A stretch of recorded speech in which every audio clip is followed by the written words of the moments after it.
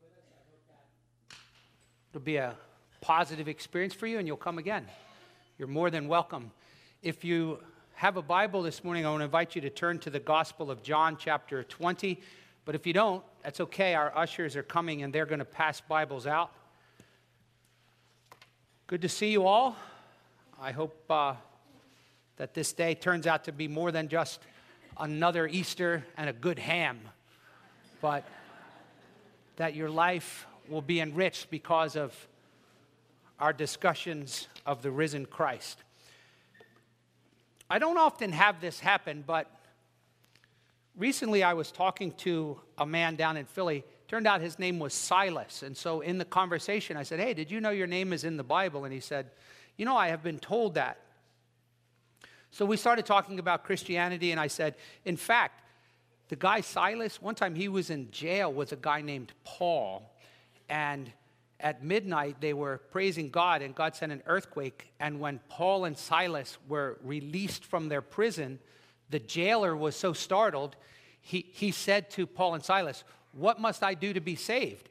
And Paul said, you must believe in the Lord Jesus Christ in order to be saved. And so Silas and I had already been talking about this, and so I said, and that's what I want for you, Silas. I want you to believe in the Lord Jesus so you could be saved. I said, do you believe that he died for your sins? He said, yeah. I said, do you believe that he rose from the dead? And he said, no, that's the one I have trouble with. I don't often have people say that. Maybe you do. Maybe you're around people who struggle with the idea of someone rising from the dead. It's interesting to me because I'm not so sure that that's probably as pressing of a cultural issue as it used to be. I think with the rise of postmodernism, it used to be that we were struggling, people were struggling to find the truth. And so we became convinced that science would help us to really come to the truth about where we came from and why am I here and where am I going. But I think basically people got disillusioned because science couldn't offer up a substantial answer to those questions. And so if you've heard the term postmodernism has kind of gone further and said, maybe the problem is not, can science give us truth? Maybe we better give up on the pursuit of truth. Maybe there really isn't such a thing as absolute truth. And so, that's why you'll hear people to say, well, that's true or that's my truth. Or you sort of go, wait a minute, is that possible to have different versions of truth? And so this morning I want us to look at a passage of Scripture where we'll see a man, Thomas, and some of you know this story. He wrestled with the reality that Jesus rose from the dead. And so we want to try to answer three questions this morning. Number one, how do I know if the resurrection is true? Is there any way to really know that that's true? We'll touch on that, but I don't think that's the biggest issue. Secondly, why is it important? Does it really matter? I come to church on Easter and I go, okay, Jesus rose from the dead. Does it matter? And then third, if it's true, what difference does it make today, 2,000 years ago? How's that going to affect my life? So we'll try to answer those three questions this morning. And usually what I like to do is just pray for a moment before we talk about them. So would you pray with me? Dear Lord, we're all here today. We all have things that we're happy about, but we're also, I'm sure many are here with things they're perplexed about or searching or struggling or fearful or anxious, depressed. But Lord, you brought us together and there's a reason for that. And I believe the power of the Lord Jesus is present to perform miracles. And so I pray that the rest of our time together will be very meaningful and that your Spirit will speak to our hearts. In Jesus' name, amen. Let's start with the question, how do I know if the resurrection's true? And we're going to interact with doubting Thomas because he went through the same thing. Come on, seriously?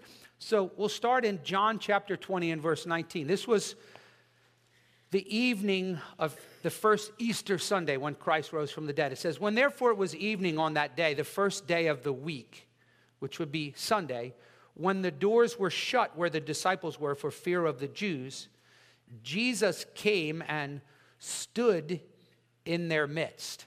Now, people really get sort of over preoccupied with this verse for the wrong reason. They're like, it says the doors were shut, but Jesus stood in their midst. But wait, if Jesus is risen and he has a body with flesh and bones, does that mean when we get to heaven, we'll be able to walk through walls? And I'm going, really? That's your takeaway? You know? Am I going to get up in heaven and walk up to the pearly gate and go, bam, I guess not. I mean, does that matter? That's not the big point here. The point is, Jesus rose from the dead. And when he showed up in their room that night, they were pretty stunned. I mean, it's so hard for us to, like, go to a funeral and come home and see the guy sitting in your living room. You're like, what just happened? So this is remarkable. And being astonished, Jesus calms them. He says, peace. Peace be with you. And when he said this, he showed them his hands and his side. One of the reasons he did this, the Bible says he gave them many convincing proofs. He wanted them to be really sure that, yeah, it's really me. I'm really alive. You can touch me. So he then said again, peace be with you. But he wasn't there just to celebrate like, yeah, we did it, right? He had been training them for 3 years to go into the world to preach the message of salvation. And he told them ahead of time, he said, now listen, in a couple days I'm going to go up and they're going to nail me to a cross. But he says, mark this down, in 3 days I'm going to rise from the dead. And they're like, huh? So now that it happened, he wants to go right back to the mission. Don't lose the mission. He says, since I'm risen, verse 21, as the Father sent me, I also send you. Send you where? Send me why? And if you're a Christian, you understand that. He's sending us to our friends, our family, our neighbors, and to the world to reach out to them with this message of the gospel. But to try to bring people to a relationship with Christ is absolutely impossible apart from divine empowerment. And so Jesus says, he breathed on them and said, receive the Holy Spirit. You go, what? Now, 40 days from this event, the Holy Spirit was going to descend in a powerful new way at Pentecost, and he was going to indwell everyone. So let's just say this was a temporary fill-up. This was enough fuel to get him to the next station, right? But this was an empowerment that would enable them to do ministry even during these 40 days. So he says to them, if you forgive the sins of any, their sins have been forgiven them. And if you retain the sins of any, they have been retained. Now, they didn't have the power. Peter couldn't say, bless you, your sins are forgiven. Jesus said, go and preach that I've died and rose again. And whoever repents and believes will receive the forgiveness of sins. So he's empowering them to pronounce forgiveness to anyone who repents and believes. But notice verse 24, but Thomas, one of the 12 called Didymus, was not with them when Jesus came. And so we go, well, where was Tom? So let's just assume it was his night to do the Dunkin' run. So couldn't have been Chick-fil-A because it's Sunday, right? So he's at Dunkin' Donuts. He gets back. He's giving Peter his decaf, and the guys are like, Tom, man, check this out. Jesus was just here. And he's like, yeah, right. Come on, you guys. Seriously? No, I'm telling you, he was just here. We touched him. Verse 25. The other disciples were saying, we've seen the Lord. But he said to them, no, unless I see his hands and the imprint of the nails and put my finger into the place of the nails, put my hand in the side, I will not believe. Right? Now we call him Doubting Thomas. Now I'm not sure. I think sometimes this guy gets a bad rap. Like, I kind of don't blame him a little bit. Can you cut him a little slack? Like, well, great. I'm glad that works for you, your religion, but there's nothing happening for me. One of my dear friends growing up said to me one time, and I used to tell him about the Lord after I was saved, and he says, something's missing in my life. And I said, yeah, I know what it is. It's the Lord Jesus. That's what's missing. Jesus said, if any man's thirsty, let him come to me. And he says, well, I'll say this. If it's Jesus, he's going to have to convince me apart from this book. And I go, what do you mean by that? Like, do you want some sign that Jesus is alive and he's what you need? And he said, yeah. And I said, are you sure? I said, what do you want, like a near-death experience or something? And so we have a lot of sort of pseudo-skeptics out there going, well, if he comes down and appears to me, then maybe, I'll change my ways and start following. But it's not going to happen. But notice the compassion of Jesus in verse 26. After 8 days, the disciples were inside and Thomas with them. And Jesus came, the doors being shut, and he stood in their midst again, right? So he shows up again. He says, peace be with you. Now, of course, who knows what's going through Thomas's mind? Like, it's real, right? But just to seal the deal, Jesus says, Tom, come here a minute. Reach here your fingers and see my hands. Reach here your hand. Put it into my side. Now he's giving him a commandment. Now think about who says, be not unbelieving. Stop it. Stop disbelieving that I rose from the dead and start believing. And I want to talk about that because there is a radical difference between an intellectual assent, like I believe in George Washington, versus this kind of believing in the risen Jesus. But Thomas was just absolutely awestruck. So look what he says in verse 28. He looks at Jesus. He doesn't go, well, I'll be, Jesus. You really did rise. He just goes, my Lord and my God. Like it all came flooding over him like, hey, if this guy rose from the dead, he's Lord. He's my Lord, my master. He's my God. Like this was a profound experience for Thomas that changed him forever. Now, lest Thomas should have remarkable feelings about his great faith, Jesus kind of brings him down there. He goes, Tom, because you see me, you believe? And almost kind of like, that's not a big feat there, pal. Like, I had to show up. Because in the other Gospels it says he had to correct and rebuke the disciples for their unbelief. So maybe there's sort of a subtle correction like, Tom, we probably shouldn't have had to do this. I told you it was going to happen. I want you to believe whether you saw me or not. But then he throws out this wonderful statement. He says in verse 29, blessed are those who did not see and yet believe. See, now we fast forward. Now here we're standing here and going, all right, so that was a long time ago. I can tell you, he's not going to show up in your room and say, touch my hands. So the question is, what does that mean? Blessed are those who have not seen, right? I mean, we look at a couple sticks of wood and we talk about this guy that rose from the dead, this prophet from Nazareth. What does it mean? Blessed are those who do not see and yet believe. So I want to start with this question. Well, if I'm going to believe it, how do I know if the resurrection is true? I guess I'd start with this question. How do you know any historical thing is true? I mean, do you believe in Socrates? Do you believe in Plato or Alexander the Great? Well, yeah, I mean, history attests to them. Okay. Matter of fact, I had a lady one time say to me, Jesus had long hair. I said, he did. That's remarkable. And how did you know that? She said, well, I saw a picture of him.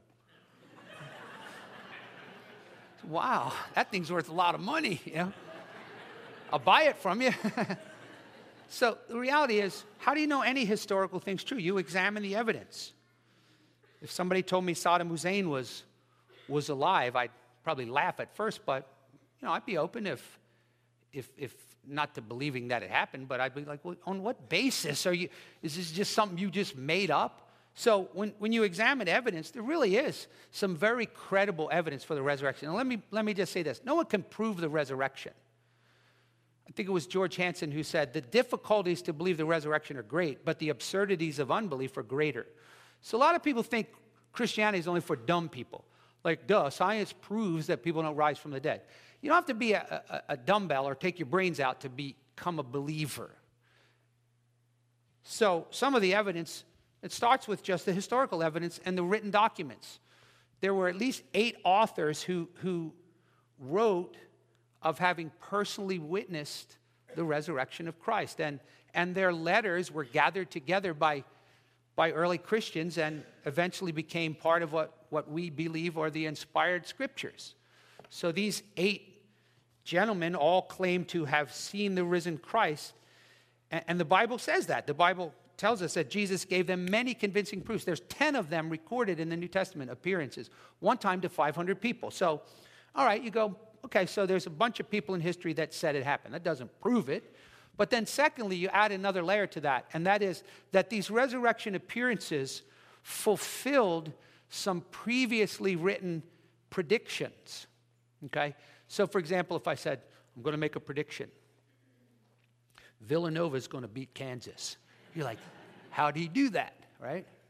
Well, some people have that view of the Old Testament, that these texts that were written in the Old Testament were written after Jesus. But historically, nobody believes that, because since the Dead Sea Scrolls were found, the Dead Sea Scrolls that were found in the 1940s, they date way back before the time of Christ. And they have all the Old Testament scrolls there. So nobody's going, oh, they wrote this afterward. But if you just pull out the Dead Sea Scrolls, don't do that. You'll be arrested at the museum. You're not allowed to touch them. But you look at them, and these are documents written hundreds of years before the time that Jesus lived on earth, this prophet from Nazareth. And they made predictions of a resurrection. And we heard some of them on Friday night. So mathematically, the stakes are pretty high to make predictions like that and have them all fulfilled. There were 300 predictions in the Old Testament scriptures about where Jesus would be born of a virgin, but particularly predictions that he would rise from the dead. So you go, all right, so there's these historical documents. They appear to have fulfilled these testimonies from the Old Testament, these prophecies. But then even the guys who were claiming to have seen it, the apostles, there's a sense in which when you believe something, you sort of examine the credibility of the witnesses. I once went to court, not for me, okay, but right before the person that I was there to support, these 2 guys who had robbed a jewelry store in Newtown said to the judge, we wasn't planning on robbing nobody, Your Honor. We just ran out of gas, and then we went in the jewelry store, and I don't know what happened. And the judge says, well, someone saw you put a knife in your belt right before you went in the jewelry store. You weren't there to browse, fellas. 5 years in prison. And you go, come on, these guys are liars, right? But the apostles, think about what the Bible says. When Jesus was arrested and was being beaten and crucified, they all ran away. I mean, they just fled to avoid a beating. But yet, not long after that, they all boldly went around preaching to everybody that Jesus is alive.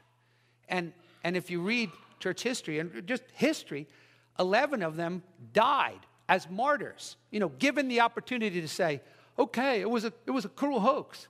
JK, it didn't really happen. Put the sword down. So someone once said it this way. They said, if they ran away when he was alive to avoid beatings, why would they later lie and accept beatings? So you go, okay, well, that adds a layer of credibility. And then for 2,000 years, history and Christianity has sort of expanded and grown. So let's bring in somebody who has some credibility on this. There's a fellow by the name of Simon Greenleaf. He developed Harvard Law School. So you're like, okay, well, now it's not, just some guy. One of the most skilled legal minds that America ever produced. This guy was an expert on the question of what constitutes sound evidence. We all like to watch CSIs of DNA and evidence. He read and studied the Gospels, and this is what he said. He said, it's impossible that these guys could have persisted in affirming these truths had not Jesus actually risen from the dead. So throughout history, people have been going, oh, come on, he didn't really rise from the dead. So they come up with theories. There's one theory. You could go to a liberal seminary and be taught this. Imagine there are pastors that are preaching this. He didn't really rise from the dead. It was the swoon theory. He was very, very badly injured, but he wasn't really dead. So they were mistaken. So when they put him in there, once he rested in the cool grave, he came to and got up, right? And you're going, that's ridiculous. He was wrapped up like a mummy. How did he get out of that? And then secondly, there was this gigantic stone that covered the tomb. Who moved the stone away? And then others have suggested that his body was stolen. And Matthew chapter 28 discusses that. To this day, says the Jews paid off people to say that his body was stolen.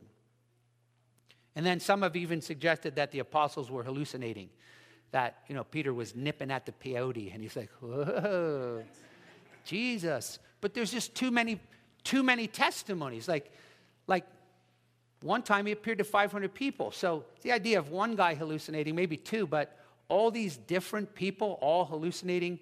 So while this doesn't prove the resurrection, at least I want you to think about the implications. All right, so what if he rose from the dead? Why is it important?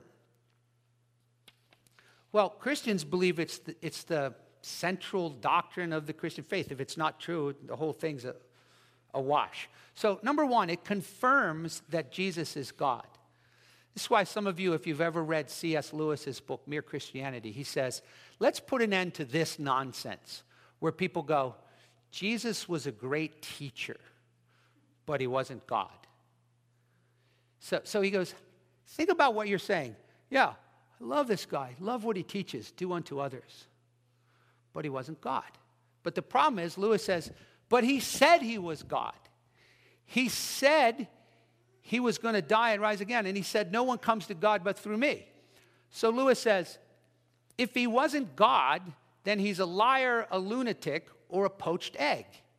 In other words, why would I believe anything Jesus said if he claimed to be God and he wasn't? So let's make that assumption. If the resurrection is true, it's important because it affirms that Jesus is God. That's what the Bible says. Romans chapter 1 says, he was declared to be the Son of God through the resurrection from the dead. And if he's God, remember when Jesus said, no one comes to God but through me, to the Father, then it raises the stakes because now Christianity becomes exclusive. People say, well, Christians are so narrow-minded, What makes you think your way is the only way? And I'm going, wait, don't shoot the messenger. If Jesus isn't God, it's not. But if he is, he has every right to say, my way or the highway. If he's God, then he says, I am the way, the truth, and the life. No one comes to God but through me. So if he's God, that's one reason why it's important. Secondly, it doesn't just confirm that he's God, but it confirms that my sins are forgiven. This is what we want to know. Do you want to know that for sure? Like, are you comfortable with just going to a priest and him saying, say 10 Hail Marys and your sins are forgiven? Does that resonate in your soul? You go, yeah, I'm sure that makes me certain that I'm forgiven, right? Or just read a book, I'm okay, you're okay. Maybe there's no such thing as sin. Oh, that whole guilt thing, that's just psychobabble. People are trying to scare us with religion, right? So if you owed a debt you couldn't pay, I'm going to use an analogy. Now, all the Italians here, go with this, work with me, okay? It's not personal. Imagine that you owed the mob a huge debt. You're like, I'm insulted already. I could use the Russians. There's other mobs out there. Relax, okay? But you owed the mob a debt you couldn't pay, and basically, you're a marked man to die. But you happen to have a friend, Guido, who says, I can talk to Frankie and take care of it, man. So you drive over to Frankie's mansion, and some of you Italians are like, I'm shooting this guy right after the service. Right? It's like the Pope, when the Pope said Muslims are violent, and they kidnapped someone to prove they weren't. They kidnapped a priest, and he goes, okay, you're not violent. All right, so love you guys. So here's what happens. Guido goes in, and he says, I'll take care of it. I'll be right back, right? You're sitting in the car. Guido never comes out, right? So do you just drive away going, whew, glad that debt's all taken care of. I don't have to look over my shoulder anymore, right? Every time I see a guy with a violin, I just relax now because I'm good. No, because he never came out. And you're going, I don't know what happened in there. Think about the same thing with Jesus. When Jesus was on the earth, he said, they're gonna put me up on a cross, and I'm going to die for your sins. I'm going to pay for them. I'm going to be the lamb who will take them away. God will punish me instead of you. I will shed my blood because without the shedding of blood, there's no forgiveness. That's what's going to happen. And so I'll pay for you, the whole thing. I'll go in and stand before God in your stead. But 3 days later, I'm going to come out of the grave, right? What if he never came out? Am I forgiven or am I not? So the resurrection is important because it confirms that you can be forgiven and you can know you're forgiven. The Bible says in Romans 4:25, Jesus was delivered up to the cross because of our sins, but he was raised up from the dead because of our justification. You can know that you are completely forgiven when you repent and come to Christ because he rose from the dead. And that's important. It also proves that Jesus conquered death. See, death, I hate death. Death is, the very word is dark and hideous. It's agonizing. But we know from the Bible why death came into this world. It's because of sin. And so Jesus goes into the grave and he dies, but then the Bible says he put an end to the agony of death. He defeated death. Remember the old gospel hymn, "Lo, in the grave he lay, Jesus my Savior. He tore the bars away, Jesus my Lord." And so for a Christian, I go, because Jesus conquered death, I can have this sense of hope that there is a life beyond the grave, that because he lives, I have hope that I'll live. You go, these are interesting propositions, Reverend Allen. Please don't call me that. But what difference does it make in my life? So let me press home some ways that you can think about this. Number one, the resurrection of Jesus, if you truly believe it, it will change your life in remarkable ways, okay? Now, let me explain what I mean by that, because there's a lot of people that assent to the resurrection verbally, right? Well, yeah, I believe that. I grew up in a Protestant church where we stood up every Sunday. I believe in God the Father, maker of heaven and earth, Jesus Christ, his only Son, our Lord. I believe he was born of the Virgin Mary, suffered under Pontius Pilate, crucified, dead, and buried. And then we'd say, on the third day he rose from the dead. He ascended up to heaven, sitteth at the right hand of God the Father Almighty. And he's coming to judge the living and the dead. And you know what? Every Sunday when I went, I'd say that.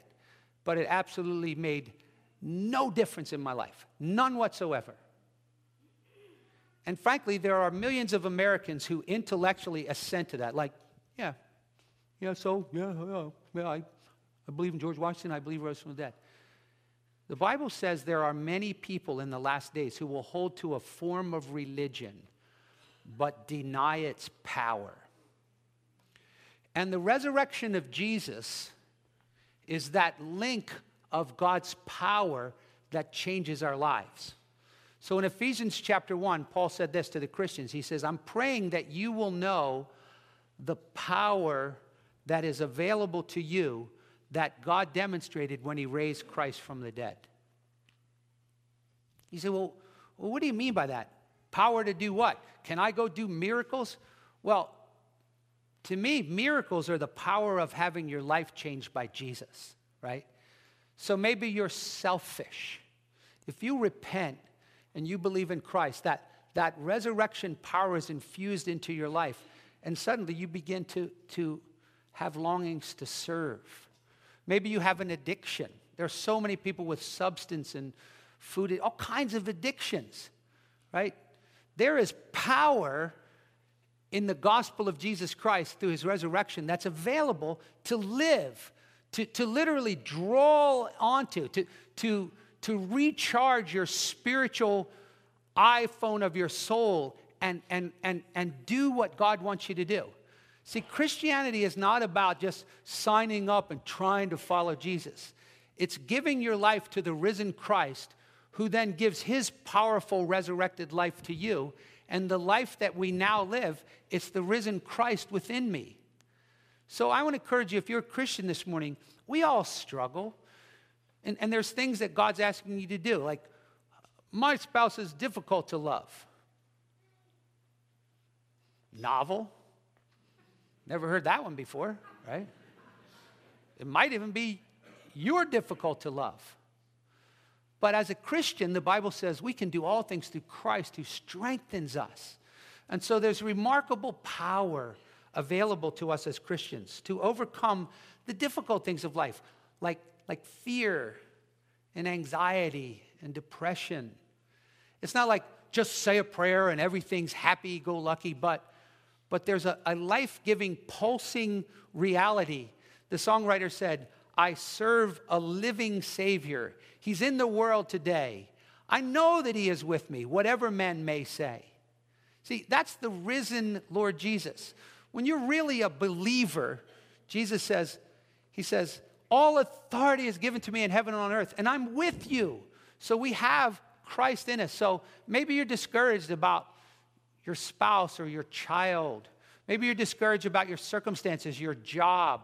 Maybe you're like, man, I'm worried about the future of this country.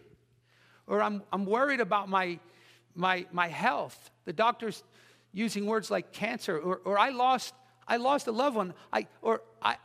You don't understand. And I'm going, I might not understand personally, but I can assure you that because Jesus Christ rose from the dead, there's tremendous power to those who come and avail themselves of that power. I remember reading about this little old man. There were two of them on one of those little,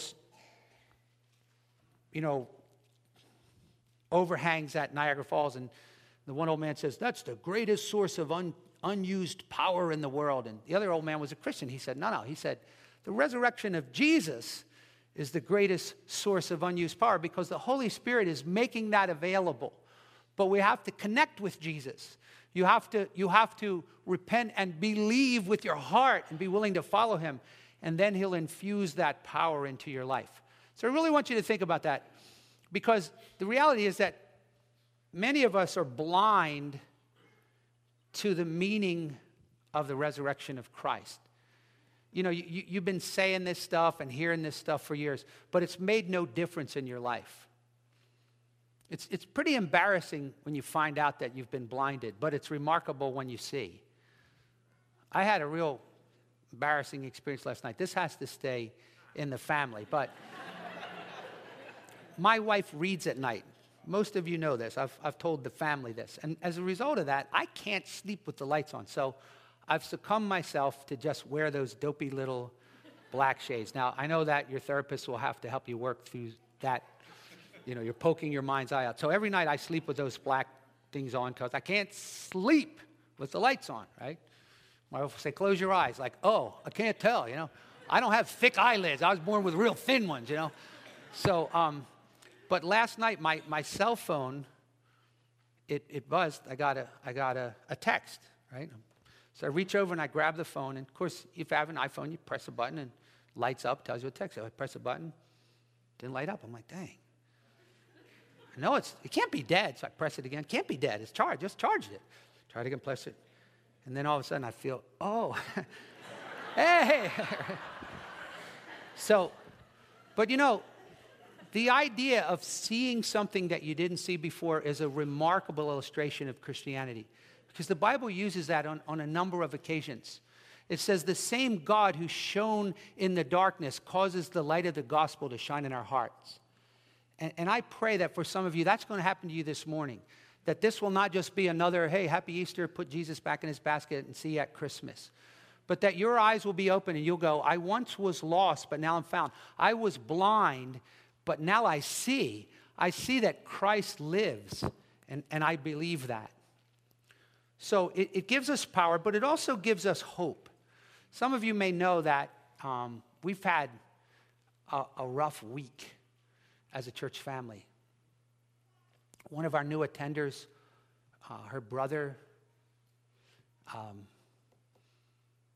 passed in his early 50s. A dear friend of ours from Langhorne Press, her husband passed this week. And then many of you know our own Jesse Abraham this week went to be with the Lord just suddenly, 42 years old with 4 children, and we're going, what? But this is where Christianity really becomes a reality. What do I really believe? The Bible says, if you're a believer in Christ, we don't sorrow like those who have no hope. For if we believe that Jesus died and rose again, then the Lord's going to bring with him all of those who have fallen asleep as believers in Christ. And so what a confident comfort it gave me to say and look Jesse and the children in the eye and say, I assure you, you will see your mother again. I promise you, based on the word of God, that Jesus is coming back. And the Bible says, the dead in Christ shall rise first. And we who are alive will be caught up to meet the Lord in the air. And we are going to be with the Lord forever. That's what keeps us going. That's what gives us hope in our struggles. Some of you have lost loved ones recently. What would be the point if there was no hope beyond the grave? And recently, I did a funeral for a family that's not from the church. But on her deathbed, the mother says to me, I do want to believe and become a follower of Christ. What a remarkable thing to see a person, the Bible calls that becoming saved, confessing with your mouth that Jesus is Lord, believing in your heart and you shall be saved. So I was able to then look at the family and say, do you want to see her again? Then you need to do what she did. You need to be saved. You need to turn to the Lord and become a Christ follower, a believer. And the Bible says that you'll be caught up together to meet the Lord in the air. You know, the resurrection has a practical implication. It keeps us going. I get tired sometimes of serving and doing things and going to church. And, you know, maybe you're in a slump. You're like, I read my Bible, I fall asleep. Or I teach Sunday school, and those little rascals aren't paying attention. You know, the daily grind of living your life for God instead of yourself can be arduous. And at times, it feels like, am I making any difference?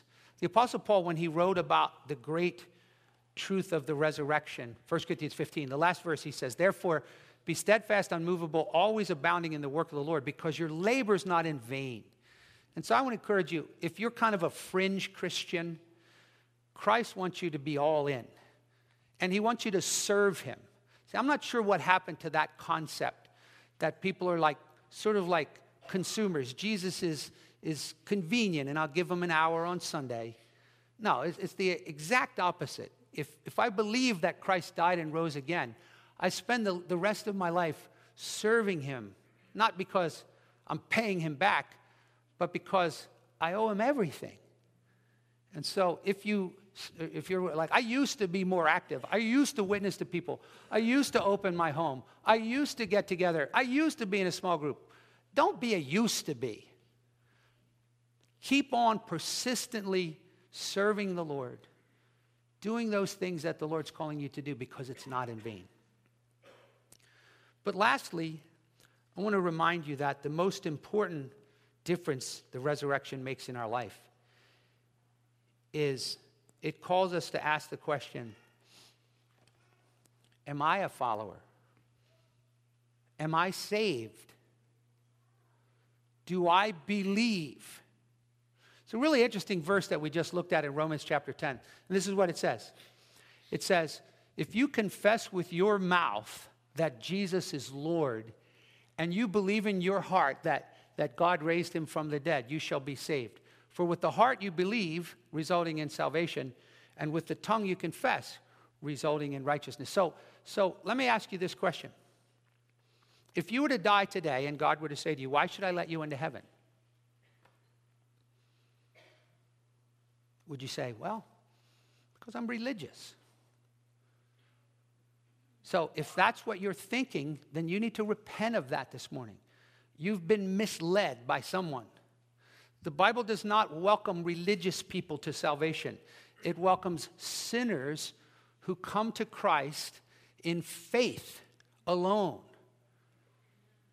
Do you believe that Jesus died for your sins? That he went into God, he satisfied the payment, and then he came out of the grave? If you believe that in your heart, then the Bible says you need to confess it with your mouth. In other words, you publicly identify yourself as a follower of Christ. Okay? It doesn't mean you come to church on Christmas and Easter. It's radical. Like, Jesus, I confess you as Lord. Jesus is now my Lord. So if the Lord says do that, I'm doing it. Because he's my Lord. He's my Savior. I'm going to start following him. I'm not going to be one of those people, the Bible says, who holds to a form of godliness, denies its power. So this morning as we close, I want to invite you to give your life to Christ today and to publicly say, yes, from this day forward, I will become a Christ follower. I believe that this man, Jesus, is God, the one who paid for me and rose from the dead. And I'm going to invite him into my life to follow him, to be forgiven. And then when I leave this world, I have this absolute assurance that I'm going to be with him forever. So where do I begin? Well, whenever you read in the New Testament, in the book of Acts, and you can read this, when the apostles got done preaching about the death of Jesus and resurrection, and then they would just give an invitation. They would say, now, is there anybody that wants to repent of their sins and follow Christ as a believer? And they didn't go like this. Just go like this. Keep it a secret. You don't have to tell anyone. Who's going to identify with Christ? You in or out? And so people would actually come up and say, yes, I believe that. And I'm ready to follow Christ. And they would then baptize them. And so as we close this morning, Benjamin's going to come. We're going to sing a song called Because He Lives. And I don't do this all the time, but I didn't even do it in the last service. But before this service, I felt compelled. I was talking with Pastor John. I'm just going to give you an opportunity here. Now, let me be real clear. Coming forward is not going to get you to heaven. If you don't come forward, that's not how you get saved. But if you believe what you just heard from the Word of God, that Jesus died and rose again, and you want to repent from your sins, or maybe you just recently did that, and you said, yes, I see it now. I believe in Christ and I want to follow him. Then the Bible says, confess that with your mouth. In other words, make that public. And the means by which I want to invite you to do that is to do something pretty radical, and that is to just come up and stand with me on the floor here. And don't come if you've come before. It's not something you have to repeat. And if you don't come because your cousin says, hey, you want to come. But if you go, hey, I get this. I believe in Christ and I want to follow him. I believe and I want to be saved. Then come and stand with me. Don't let fear from what people think get in the way of your relationship with the risen Christ. Maybe you'll come alone. Maybe you'll come as a family. Whatever God says to you. If the Holy Spirit's speaking, I won't be discouraged if no one comes. But I just feel compelled to give this opportunity. So we're going to remain seated as we sing just the first and last line of Because He Lives. And if God has spoken to you and you say, hey, I believe and I want to be a follower, you come and stand with me as we sing.